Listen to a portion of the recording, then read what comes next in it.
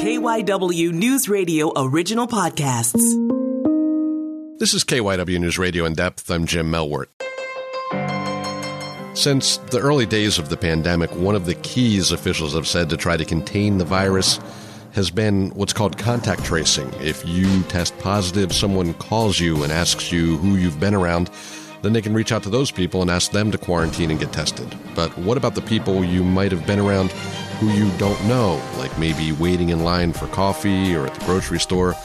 Well, Pennsylvania and many other states, but Pennsylvania in particular, made an app. It's been out for 6 months. If you didn't know, you're not alone. About 93% of the people in Pennsylvania haven't downloaded it. Not hard to guess why some people don't want it, but 7% seemed low. I wanted to find out why more people weren't on board and what could be done to get more people to start using it. So I reached out to Dr. Jason Thatcher. He's the Milton Stauffer professor at Temple University. We had a great conversation about privacy, big tech, all those kind of concerns.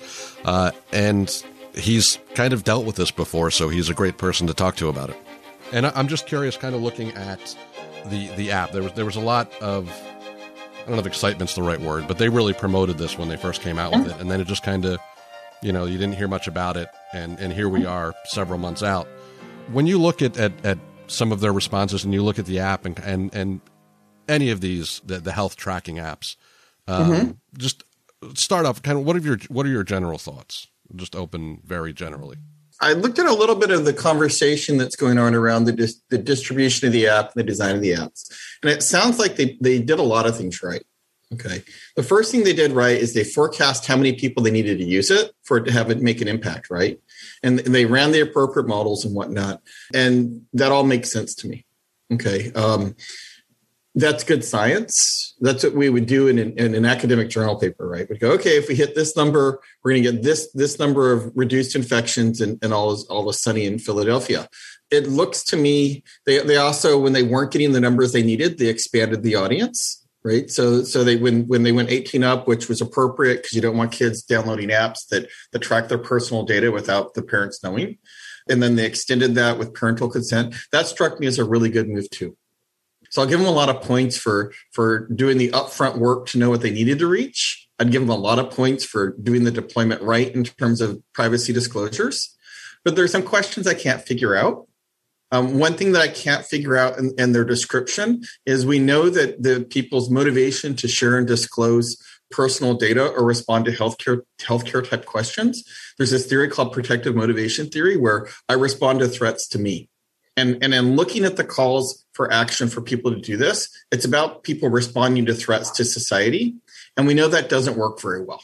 So when you look at smoking, for example, the research on protective motivation says, worrying about secondhand smoke around the people around you doesn't really drive smokers to quit. Smokers quit smoking because they don't want cancer. They see graphic pictures, they see images, they see a number of other things, or it just gets too expensive.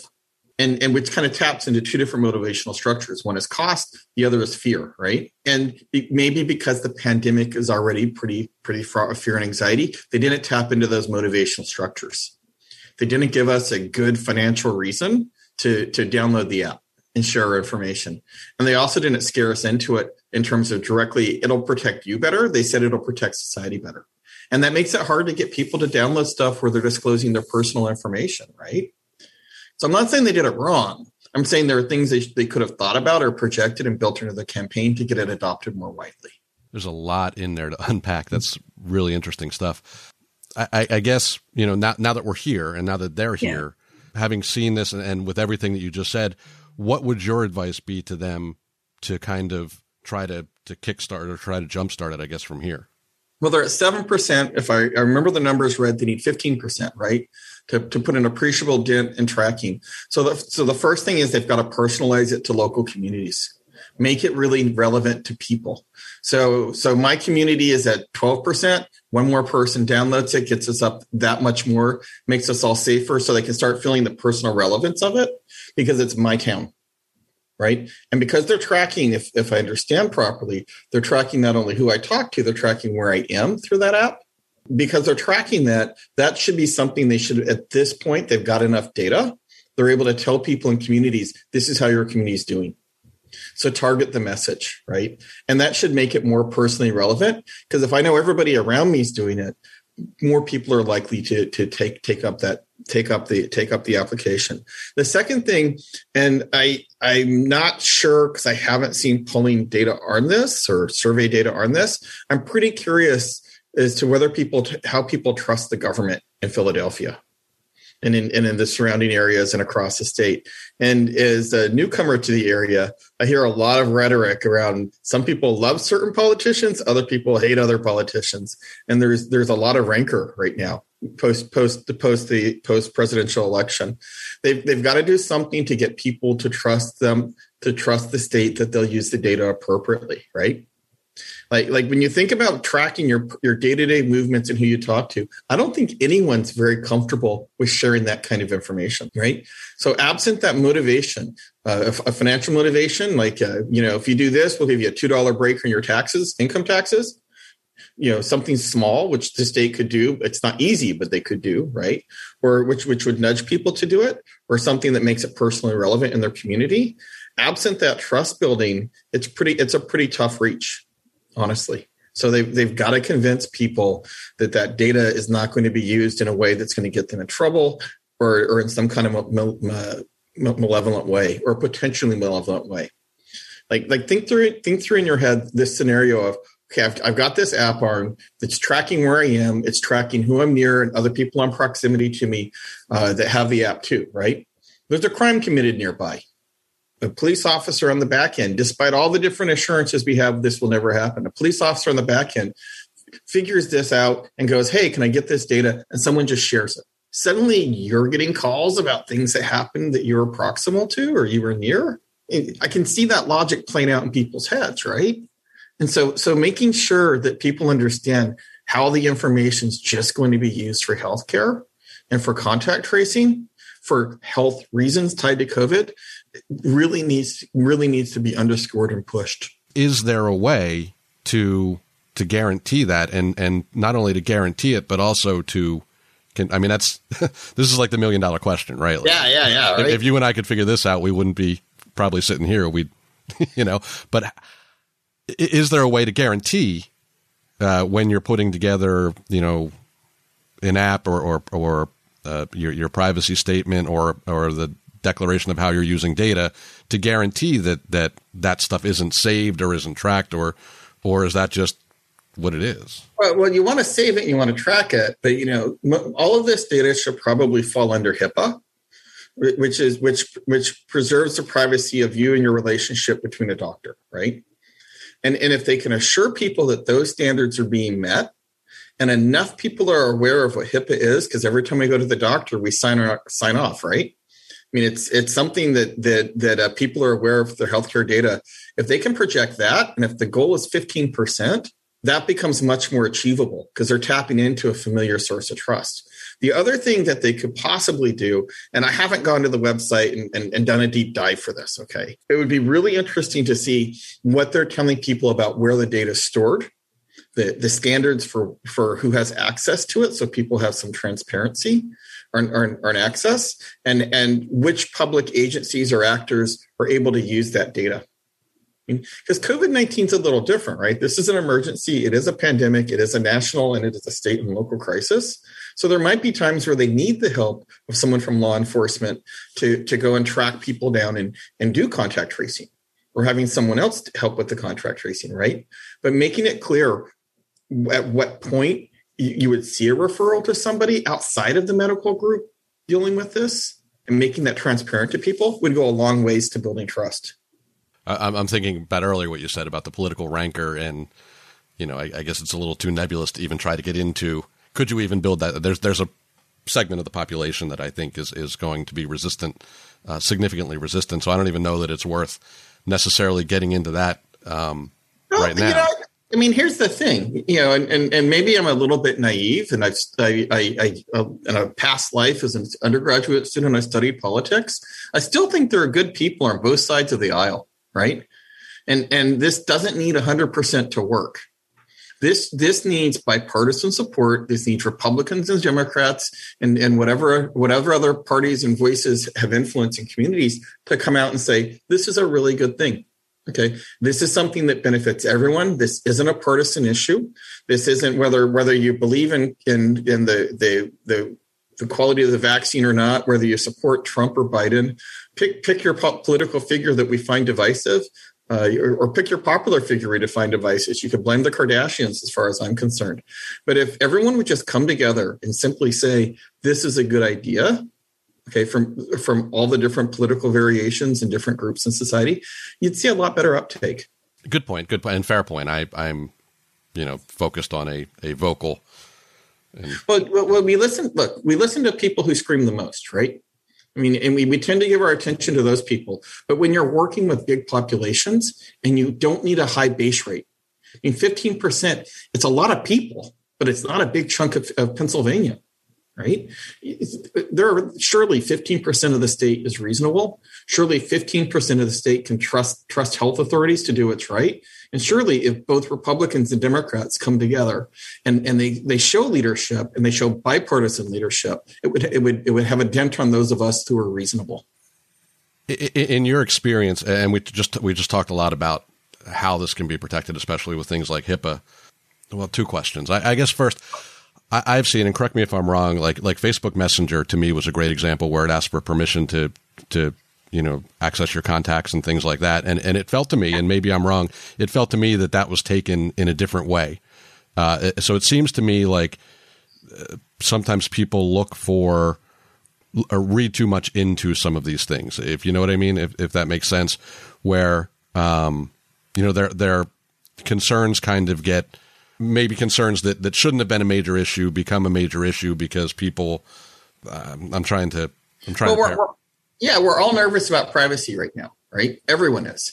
I mean, if you look at what happened on November 6th and the dissemination of I was there posts that led to people saying, hey, I'm in jail, right? It's a little bit nerve-wracking right now to share personal information.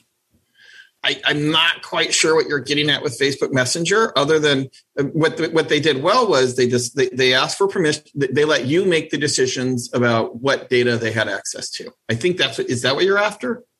Yeah, it was a few years ago, and there are still people who refuse to download Facebook Messenger because I think it was a TV station, in a smaller TV station, in a smaller market, I don't remember exactly where, talking about they were asking for access to your contacts and you should say no. And it's one of those things that just took off. Yeah. Okay. So there, what you're talking about is people's fear that big corporations are going to engage in data capitalism of some kind, right? Where they're going to grab your data, they're going to track who you talk to, what you talk to, and they're going to violate your privacy through building some kind of profile based on what you're talking about, who you're talking about, and where you're talking about it, right? And that's a fair concern, right? And that's why we need opt-in models around data. Now, the thing about this COVID-19 app, though, right? It is an opt-in model. I do download, I do give permission, I do voluntarily upload, whether I have COVID or not, to trigger that contact tracing process, right? So it's a little bit different than Facebook Messenger, and the Facebook Messenger is just like a blanket. Here's my data, or at least at the time, the perception was I just gave away my whole life to Facebook. This right, and this isn't quite the same deal. This is saying, I'm downloading this app. It's going to monitor where I am, who I'm near. And if I report, or if somebody else reports and I come up in the data set, I may be contacted. And that's a lot less evil, right? Not that Facebook is evil. Let me hedge my bets here. Facebook is what you want to make of it. But this is not an evil app. But this does speak to, I think, our trust in the people managing the data and the transparency of it. Right, and that's you answered well a question that I asked poorly, so I appreciate you going where I was trying to get, but I wasn't getting there. Good question, actually. It's one I hadn't thought about. And with that in mind, what's your message? We talked about what PA could do to make this better. What's your message to people who might be on the fence, saying, "I don't know, that kind of scares," and feel free to repeat yourself. A lot of what you said would probably apply. Sure. But if somebody's on the fence saying, "I don't want them knowing who I'm around," that kind of stuff. The first thing I would do is I'd take some time to actually look at the app and look at the rules that are out there for how they access the data and they use the data. Most, if not all, medical professionals follow the rules. Okay. They're really conscientious about it. They're really aware of the people they serve and their obligation to serve. So look at those roles and get an understanding of it before you say yes or no. Okay. The second thing to think about is think about who you're around. If you have people in your family that are high risk, or if you have kids around who are out and about and playing with a lot of other kids, it's probably and you're doing drop-offs and pickups, it's probably a pretty good idea to download the app. Okay. Because it protects not only you, but it helps protect you, but it helps protect your family and your friends. Right. So weigh that into your decision-making calculus. The third thing I would tell you to think about is, we're hearing a lot, maybe too much, that this isn't over. And there's truth to that, but there's not a lot of ways that we individually can help in this. And this is one way that's really easy for all of us to speed up a return to going to live concerts, eating inside, watching movies in a theater. I missed that. Right. But this is like a really small thing that each of us can do to help us all move towards that goal. So when you're thinking about how does this benefit me, I'm like sitting here thinking like, I can't wait for the next Marvel movie on a big screen. Right. I can't wait to see another Star Wars movie or horror flick, you name it. I mean, the last movie I saw in person was Invisible Man. Okay. If you watched Invisible Man, that wasn't the greatest experience necessarily. Right. So I'd like to have fresh memories. And so it's really a small thing. Right. So get informed, think about who it benefits, and kind of tailor it and think about how does this benefit me by helping everyone else. And I think at that point, it becomes a pretty simple decision. I don't mean to sound alarmist here, but I've sat in a lot of criminal trials where people are tracked. They're tracked by cell towers. Yeah, so, sure. This obviously would be a little more specific, but it's kind of a silly question, or a silly way to phrase this, but that info is already out there. Like if people want to get that, they can find your location based on your phone. So not doing this seems in some ways counterproductive.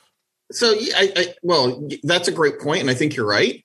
But there's a difference here between cell tower data being used and your geospatial data being used to track your behavior, to track crimes, versus you choosing to give permission to participate, right? Like emotionally and psychologically, I think it's really good for all of us to chip in versus worrying about being monitored. So yeah, the data is out there. They probably could chase us through tracking cell phone data, but why make it hard, right? Because the way this virus is moving so quickly, the speed of transmission, a single day of having to go through the court process to get access to that data, and it takes a while to get that data. It's not a quick thing, is my understanding. A simple day can save a lot of lives, or at least save a lot of people from feeling not very well for a while. That's great. We covered so much there. A lot of really good info. Anything I didn't ask that I should have, or anything you'd like to emphasize? I think we're kind of at a point where we all need to pull together. I think the arguments over where and why this came from are kind of a moot point at this right now, right? The virus is here, there are new variants spreading, and we all have an opportunity to chip in through giving up a little bit of personal privacy. And the nice part about this, when you think about this and when you think about our value system as Americans, our government's not telling us we have to. They're giving us a choice. And I think that's kind of cool, honestly. When I sit around and I talk to colleagues that operate in Asia and in Europe, they have a lot fewer choices than we do. So it sounds naive maybe and very ivory towerish, but I'm grateful that we've been asked, and I hope most people will respond with a yes. That's it for this episode of KYW News Radio In Depth. You can listen to the podcast free anytime on the Odyssey app. You can find it wherever you listen to your favorite shows. I'm Jim Melwart. We'll have another episode out soon.